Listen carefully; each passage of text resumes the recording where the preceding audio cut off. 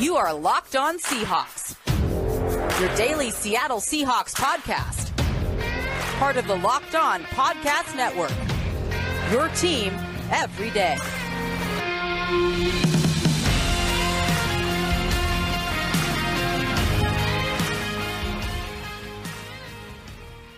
Greetings, 12s. This is Corbin Smith, your host for Locked On Seahawks. Happy Wednesday to all of our listeners. Glad as always to be joined by my co-host in crime, Rob Rang. Thanks for tuning in. We've got a loaded episode coming your way because the Seahawks had their first padded practice of training camp on Tuesday. Going to be sharing some observations from what, quite frankly, Rob, was a pretty uneventful first padded day of practice, but still plenty of things going on at the VMAC. NFL analyst Brian Peacock and former NFL scout Matt Williamson host Locked On's Peacock and Williamson every Monday through Friday. Brian and Matt give you the national perspective all around the NFL, covering all the latest news and insight on every game, team, and move around the NFL. Get your picks, previews, and much more every weekday with the Peacock and Williamson podcast, part of the Locked On Podcast Network. Subscribe wherever you get your podcast. Now for your lead story here on Locked On Seahawks. It's only week 2 of training camp, so we don't want to get ahead of ourselves. It's not time to panic. But one of the major themes so far of camp has been a sluggish offense that has not been able to find the end zone consistently. And unfortunately, Rob, that trend continued during yesterday's practice. Just 2 touchdowns during their team periods, and that was probably about half of the practice. They just can't seem to finish drives. And making matters worse, apparently I jinxed Jason Myers because he missed 2 field goals during the team session yesterday too. And this is going against a defense without Bobby Wagner and Carlos Dunlap. It's just not been a really good start overall for Shane Waldron and his scheme. Yeah, I think that if all you did, Corbin, was listen to Pete Carroll talk about the new offense and some of the players, then you would think that Shane Waldron's version of the Seahawks offense was just humming right along, and that Russell Wilson was absolutely starring so far in training camp. And yet, from what I have seen on the video access to training camp, that is being offered by the Seahawks Q13 and their Facebook page and all that. And what you have seen there in person, I certainly don't want to put words in your mouth, but it has been a struggle. And I think that some of that is to be expected. Obviously, you have a brand new offensive coordinator.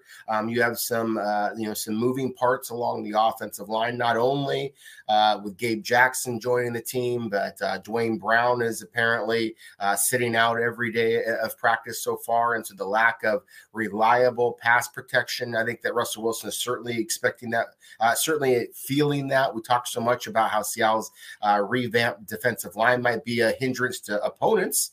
It's going to be a hindrance to the Seahawks offense during training camp. And then my biggest concern, Corbin, has been there's been so much talk about the intricacies of Waldron's offense.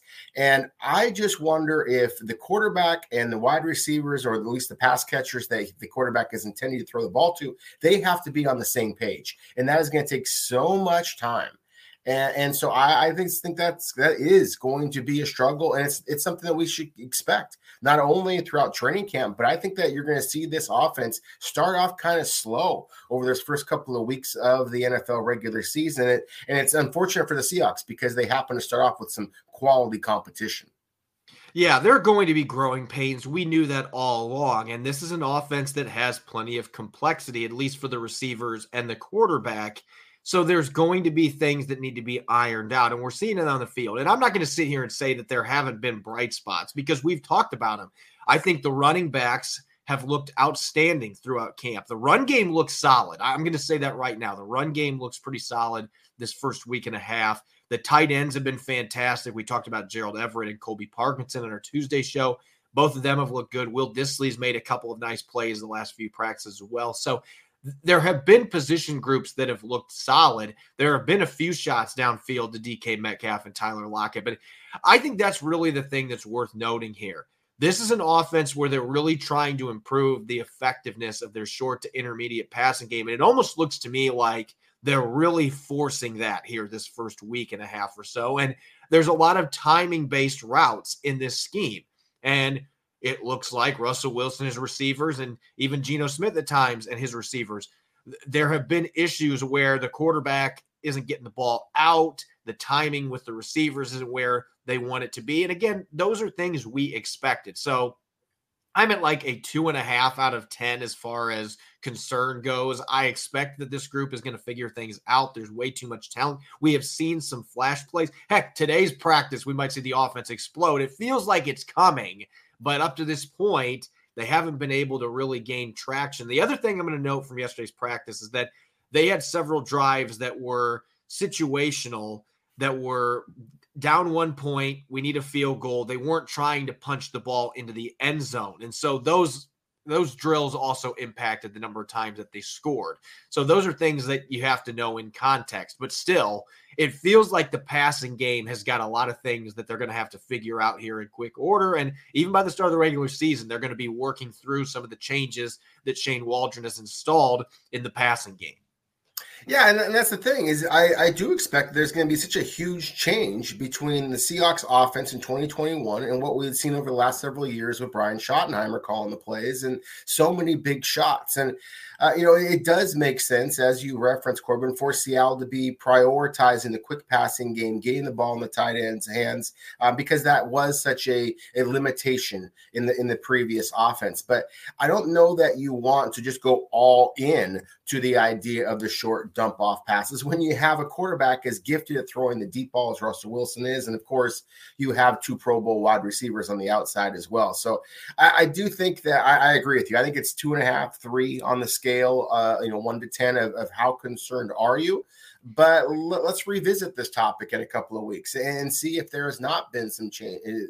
There's not been some upgrades. Again, to me, a huge part of it just goes back to the protection. How comfortable is Russell Wilson feeling in terms of his own head and what he's reading, but then also how protected does he feel? I mentioned Dwayne Brown in the left tackle position, but obviously up front as well. With Ethan Posick and Kyle Fuller alternating snaps, and we talked about the center was a position of concern, that the fact that Seattle's defensive line is as good as it is. I just wonder if Seattle's quarterbacks are feeling some pressure to get the ball out of their hands just because they don't want to ruin the flow of practice by, obviously they can't be getting sacked during practices, but they can get touched, and that can basically eliminate the play as well. And they want to keep moving. They want to have that tempo. So again, I agree with you. I don't think that it's overwhelming concern at this point, but it's definitely something to keep an eye on.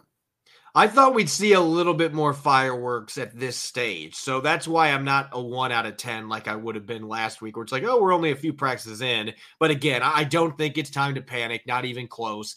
And when you're talking about a timing-based offense that is brand new, it is going to take time. 6 practices, they're not suddenly going to be holding a master class on how to execute Shane Waldron's offense. That's just not how this is going to go. So I was anticipating that there were going to be some growing pains. And again, maybe today we'll see a bit more fireworks. Maybe they'll take a few more shots downfield. And I just get the feeling that Waldron is really emphasizing those short to intermediate routes, because really that's one of the reasons they hired him, to make that part of Seattle's passing game better. But also, that's where a lot of those timing routes come into play. So they're getting a lot of work on that. I would expect that we're going to see more of those shots downfield as camp progresses, and especially when Dwayne Brown gets back, whenever that time comes. That will make Russell Wilson feel a lot more comfortable to drop back and take a little bit more time looking for receivers downfield. There's no question about it. When we come back in the second quarter, we're going to play our first stock watch of the 2021 season, which players have improved their odds at earning a 53-man roster spot and which players have not done so. We'll be right back. You're listening to the Locked On Seahawks podcast, part of the Locked On Podcast Network, your team every day. BetOnline is the fastest and easiest way to bet on all your sports action. Baseball season is in full swing, and you can track all the action at BetOnline. Get all the latest news, odds, and info for all your sporting needs, including Major League Baseball, the NBA, NHL, and all of your UFC MMA action. Before the next pitch, head over to BetOnline on your laptop or mobile device and check out all the great sporting news, sign-up bonuses, and contest information. Don't sit on the sidelines anymore, as this is your chance to get into the game as teams prep for their runs to the playoffs. Head to the website or use your mobile device to sign up today and receive 50% welcome bonus on your first deposit. BetOnline, your online sportsbook experts. Welcome back to the Locked On Seahawks podcast, Wednesday edition. I'm your host, Corbin Smith, joined as always by Rob Rang.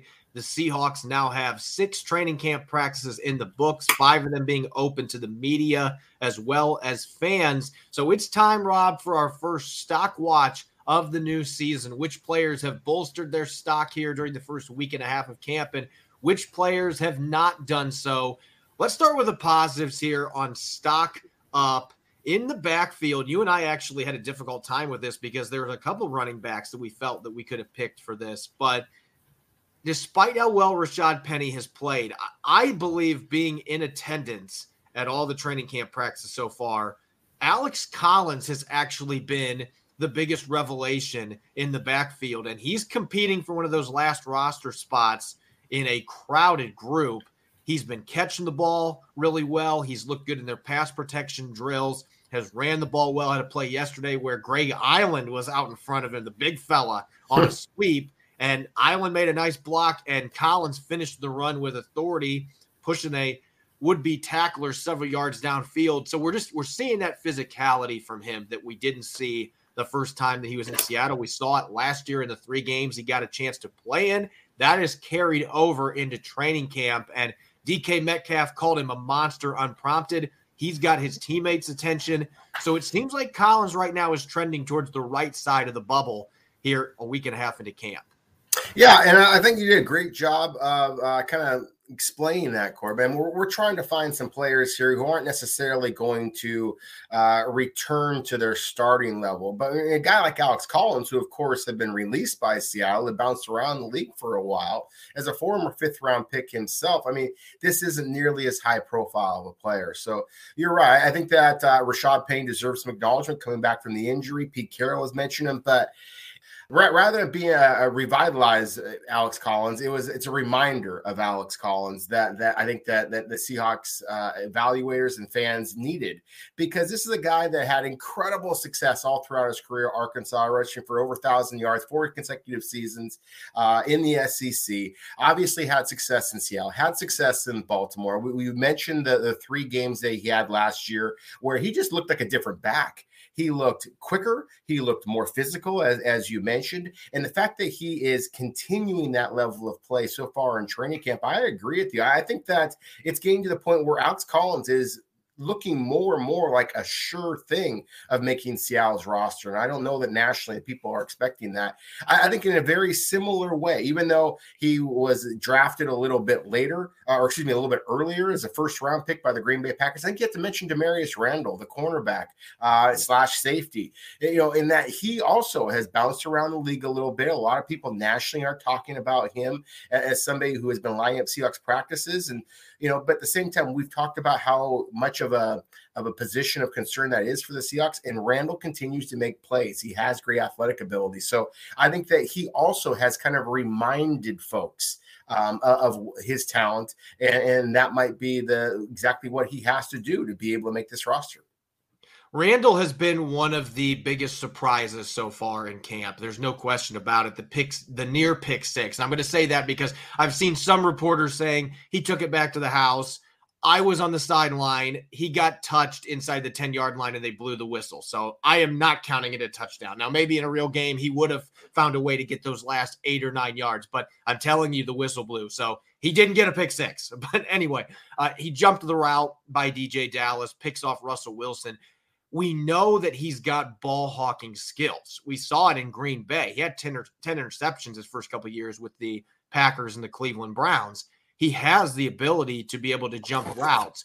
Where he's been in trouble is he can get burned for doing that. And so the Seahawks have to make sure that he's making calculated gambles and not trying to do too much, because he can get in trouble when he does that. But he's got the athletic tools, not quite the size that Seattle's normally preferred out there, but we're seeing a shift in that philosophy anyway with Trey Brown and DJ Reed. So Demarius Randall is right in their wheelhouse right now as far as size goes. 4'4" athlete, explosive quickness. So you're looking at a guy that I think does have a fighting chance now of making this team. And the fact that he can play both safety spots too, that versatility and his special teams value, he's got a much better chance now of making this team than what he did going into camp. And he's the real wild card of that cornerback spot. The last thing we're going to throw out here, I don't think there was any doubt about Colby Parkinson making the 53 with Seattle's depth at tight end. but I have to include him on this list just because he kind of was a relative unknown going into this training camp. We didn't get to see him in camp last year. He was recovering from a broken foot, and he was only available half the season. But seeing him in OTAs, how much stronger he looked. He's a specimen. We're talking 6'7", 260 pounds, chiseled. And he just towers over most of the other skill players the Seahawks have. He's in 4 inches taller than DK Metcalf. I mean, we're talking about a big dude that runs like a gazelle, really soft hands. And I just didn't anticipate that he was going to be as dominant as what he has been up to this point. The only kryptonite he's had has been Pierre Desir, who's made a couple really nice plays against him in the end zone in coverage. Otherwise, nobody else in Seattle's defense has had an answer for him. So he's really had a great camp. He's just bolstered his stock within the confines of this offense. He's going to get more opportunities, especially when they're inside the 20. Yeah, and that's the thing. I was kind of bickering with you before about the choice of words in describing Alex Collins. Revelation, and I thought it was a reminder. I think here with Colby Parkinson, he has been a revelation this year. Just and again, a little bit of a reminder of just what a terrific football player that he is at that size. And I love that you mentioned just his size, the added strength and mass that he's shown.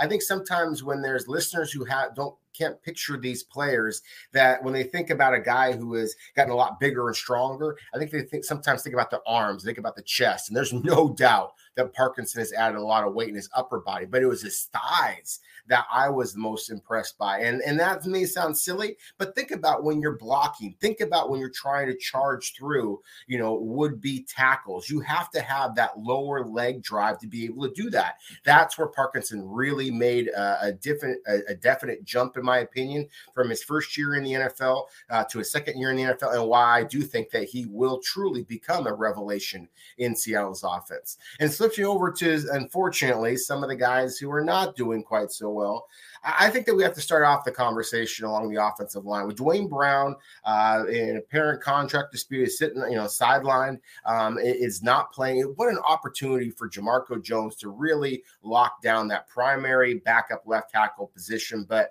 it just seems like he can't catch a break. He struggled with durability throughout his time in the NFL, and that, of course, is continuing on this season. Hasn't been able to suit up for the Seahawks. So to me, he is one of those players that I think has the talent to make this roster, but is fighting for a job right now just because he needs to get onto the field to be able to prove that he's somebody the Seahawks can rely on. And he's now got Stone Forsythe right behind him in the rearview mirror, and that's a big boy coming for you. I almost thought about putting Forsythe on stock up, but he's had one padded practice. If he does what he did yesterday for a few more practices, we'll talk about this in the third quarter, then maybe on our next one, Forsythe will be on there as far as just bolstering his stock in the competition with the tackle spots. We expect that he is going to be on the opening roster, but Jamarco Jones got his leg rolled up a couple days ago, and Pete Carroll made it sound like it's not serious at all. They held him out yesterday. Maybe he'll be back for practice today, but you're right. He has not been able to stay on the field consistently. Durability has been an issue, and quite frankly, he just hasn't jumped out. We haven't seen any padded practices for him yet, so maybe he'll come back and play really well, and maybe we can put him on stock up next time, but he just hasn't done enough. And some of the young guys that are gunning for that backup job, I thought Cedric Ogbuehi looked solid yesterday as well. So, I mean, when you're looking at the tackle competition, the way it's shaping up, not necessarily a good thing for Jones. Also, Phil Haynes is playing pretty well in the interior, and he is healthy. So Jamarco Jones playing guard, maybe that's not an option now either. If Phil Haynes is healthy, he's more of a natural guard in this offense and the type of player that Coach Mike Solari prefers at that position size-wise. So he's got some things working against him. He's going to have to get back, be healthy, and be able to stay on the field to be able to ensure that he gets that roster spot, because there's a lot of competition there. I'm going to go to the backfield, a player that has not participated in camp. And I don't like pulling this straw because he hasn't had an opportunity to show what he can do. But I talked about Alex Collins, Rashad Penny, Chris Carson looks great.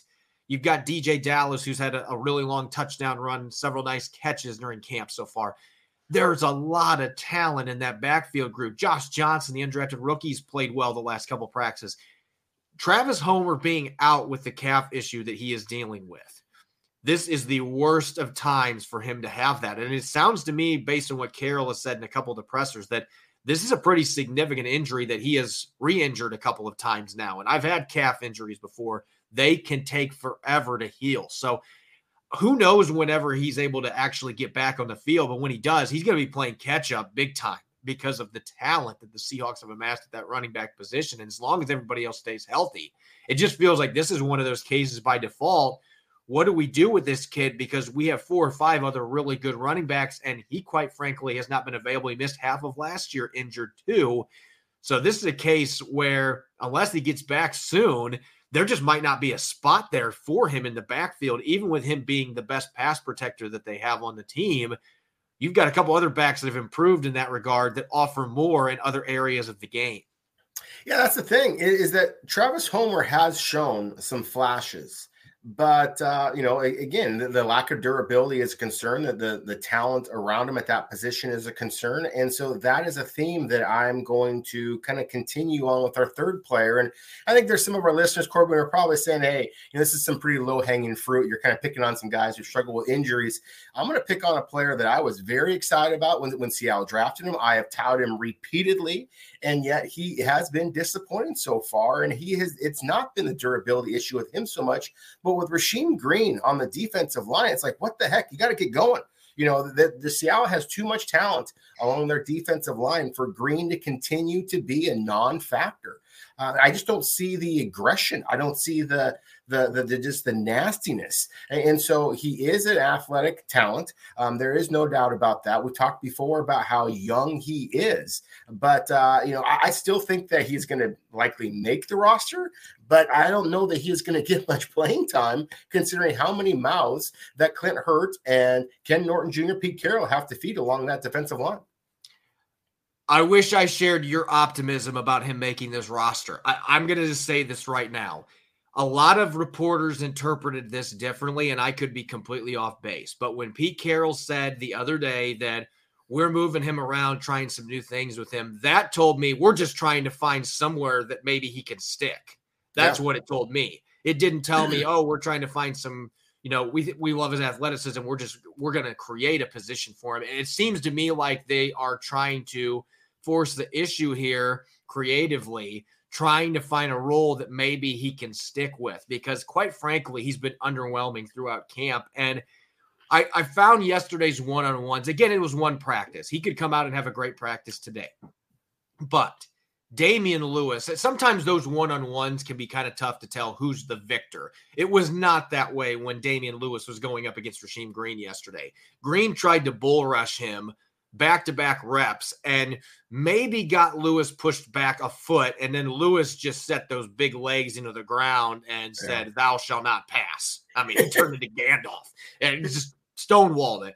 And I was actually next to ESPN's Brady Henderson, and we both looked at each other like, well, sometimes this can be tough, but that's obvious who won that one. So we haven't seen enough from him. And the fact that you've now got Robert Nkemdiche that is on the team playing well, and he can do that hybrid defensive end, defensive tackle role. You've got all the other Leo ends that they've got. They've got Kerry Hyder now. I just don't know where you play him. I really don't. I mean, and it's too bad because he still is a young player, and maybe he could have that light switch come on. But we're now in year 4. If the light switch isn't going to come on now, when is it going to come on? Yeah. And so he's playing for his roster spot. And right now, I think he is on the wrong side of the roster bubble. And he's got time to fix that, but this is a crowded defensive line. And right now, he just seems like he's the one that is on the outside looking in right now. And it's a pretty big gap that he's going to have to close as far as I'm concerned. When we come back in the third quarter, we're going to discuss observations from yesterday's first padded practice. We'll be right back. You're listening to the Locked On Seahawks podcast, part of the Locked On Podcast Network, your team every day. Are you looking for a way to boost your workout game? Are you seeking a delicious protein bar without the sugar and carbs? Enter in the Built Bar. 18 amazing flavors, including nut and non-nut flavors. Some of the best ones: caramel brownie, cookies and cream, apple almond crisp, peanut butter, double chocolate. You're going to have a tough time eating just one. These bars are covered in 100% chocolate, soft, easy to chew. It's great for the health-conscious guy. Lose or maintain weight while indulging in a delicious treat. Bars are low calorie, low sugar, high protein, high fiber, and they're great for a keto diet. Remember to use the promo code LOCKED15 to get 15% off your order. Welcome back to the Locked On Seahawks podcast. This is your host, Corbin Smith. Joining me for our Wednesday episode, my co-host, Rob Rang. The Seahawks returning to the practice field on Tuesday in pads for the first time since way back in January. And it's always an exciting practice, at least from that standpoint. I was disappointed with how things went for the next 2 hours, but it was really exciting to see the guys out there actually doing tackling drills. I loved watching the corners and safeties coming up on the one-man sled and working on their tackling technique. It got the fans fired up. You still had Robert Kimdiche bouncing up and down the sideline and trying to play the role of cheerleader. So the opening portion of practice, just some of the drills that the Seahawks have not been able to do that they were finally able to do for the first time in training camp in pads. There was a different type of excitement in the air. That's where my positivity for the most part disappears, though. I won't say it disappears. We'll start with Rashad Penny, because I think that the general consensus in early portion of training camp, we've seen the explosiveness and the burst has returned for Penny. He's leaner at 223 pounds. He looks the part on the field. But until we actually saw him playing against a defense that wasn't playing two-hand touch, there were still plenty of questions about where is he really at coming back from the couple knee surgeries that he's had. Yesterday, he answered those questions emphatically, though. The play that jumped out to me, he was getting the ball on a pitch to the right, gets down the sideline, and lowers the boom on Ahkello Witherspoon, just trucked him, knocked him onto his backside, gets pushed out of bounds, but it was just kind of a nonchalant shrug, boom, knocked him over. That's the type of stuff we have not seen near enough from Penny. When you go back to his college film, he was a really good power back. We have not seen that translate to the NFL. He's gone down too easy much of the time.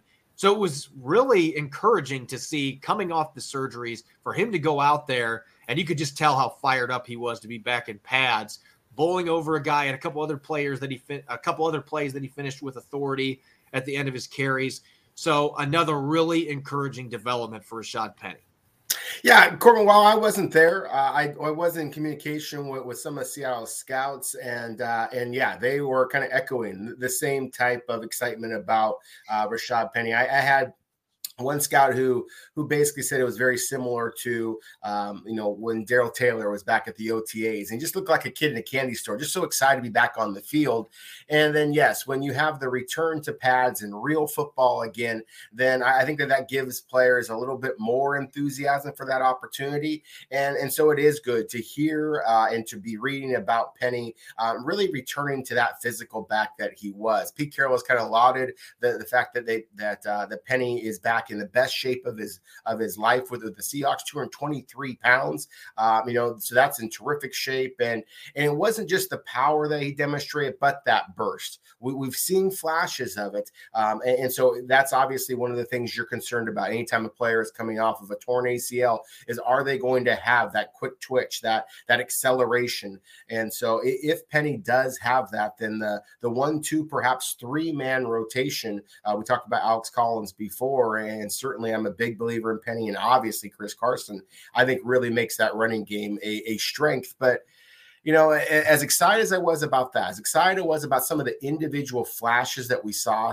from some other players as well, I was let down by yesterday's practice, Corbin. I just thought that we would see a little bit more kind of traditional football. I saw a lot of coaching, a lot of teaching, a lot of drills where they're kind of, explain how they want the Seahawks to tackle and things like that. So it wasn't quite as exciting of the opening day of hitting as anticipated. But at the same time, I think that it was a critical day because, again, we are seeing so many young players who are playing very important positions. We talked about Stone Forsythe. That's one that I really want to continue to be kind of watching to see how the young offensive tackle continues to perform. One other offensive player that I want to highlight real quick, I didn't have a chance to talk much about him on our Tuesday show because we were running low on time, but South Dakota State rookie Cade Johnson looks like he's starting to get his footing. As far as the undrafted players, he has been the one that here the last couple of practices seems like he's figuring things out. Granted, he's playing against second-string defenders. He's playing with a second-string offense, but He has a touchdown now in back-to-back practices. He had another really nice catch towards the end of yesterday's practice. He's just such a crafty route runner, and he's a guy that I had outlined as probably the undrafted rookie with the best chance of making this football team, and I still believe that. I still believe the Seahawks could keep 6 receivers. Dwayne Eskridge comes back. I still think they could keep 6 receivers, and I think Cade Johnson has a really good chance at getting that spot because he can play special teams, he can tackle, he can return kicks and punts. They've really not done much with that yet, but I expect him to be very much so in the mix there as well. And the fact that he's starting to do some damage from the slot, he's earning the trust of Geno Smith. I'm kind of wanting to see what he can do with Russell Wilson on the first team, and I'm hoping the Seahawks give him that opportunity here because I think he's earned it with how he's played the last couple practices. I think he has. You've mentioned that, he had a touchdown a couple of days ago. And so we've talked so much about what a savvy route runner he is. And I love that you mentioned Seattle's rookie wide receiver, because one thing that viewers like myself had an opportunity that you may not have seen, Corbin, with your perspective being there at the VMAC, was the little bit of time that they showed Seattle's rookie first draft pick, Dwayne Eskridge, on the field. And he was working with the Seahawks assistant wide receiver coach, Kerry Joseph. And it was very clear that Joseph was basically just holding up, a piece of paper that had the different formations, the different route combinations, and Eskridge was off to the side, just kind of lining up the way he was supposed to, at least kind of walking through or running through some of his routes, at least at kind of half speed. But it did give Seahawks fans a little bit of an update to see Eskridge on the field working with the Seahawks coaches. And obviously, we know that Eskridge is expected to be able to come in and make a significant impact for the Seahawks. So at least that was a little bit of a positive update on that front. Let's go to the defensive side of the ball, because that's really been the side of the football, as I mentioned earlier in the show, and we talked the offensive struggles. Really, the defense has been winning the day in and day out, even without Bobby Wagner and Carlos Dunlap yesterday. I thought the defensive tackle group, this was really the first practice that we could evaluate them, because you had full throttle contact in the trenches. And the defensive tackle group as a whole played really well during their team sessions yesterday. Poona Ford had a tackle for loss on Chris Carson. They got a tackle for loss from Brian Monet, who just completely bullied Kyle Fuller into the backfield. And Cedric Lattimore had 2 tackles for loss yesterday, the first practice that he's really shown up. And again, this was the first practice we really could evaluate those players, because they haven't been able to do much during the first 4 or 5 practices. So it was a really good day for Cedric Lattimore, who's competing for one of those final spots, backing up the 3-tech position behind Poona Ford. A really good day for him. One of the plays, he literally just walked into the backfield, and I think he got the running back down 4 or 5 yards in the backfield. It was just a really impressive play. So I thought the defensive tackles really jumped out. And DJ Reed, I think it's time at this point. Pete Carroll's going to say what he's going to say. The competition is on. I think the right cornerback job has been won. I don't even know if it was open, to be honest with you. DJ Reed, to me, has been one of the best players on their defense in training camp. He's given up a couple big plays. You're going to give them up in practice when you've got DK Metcalf and Tyler Lockett that you're working against. You're working against Pro Bowl receivers. You're going to lose sometimes.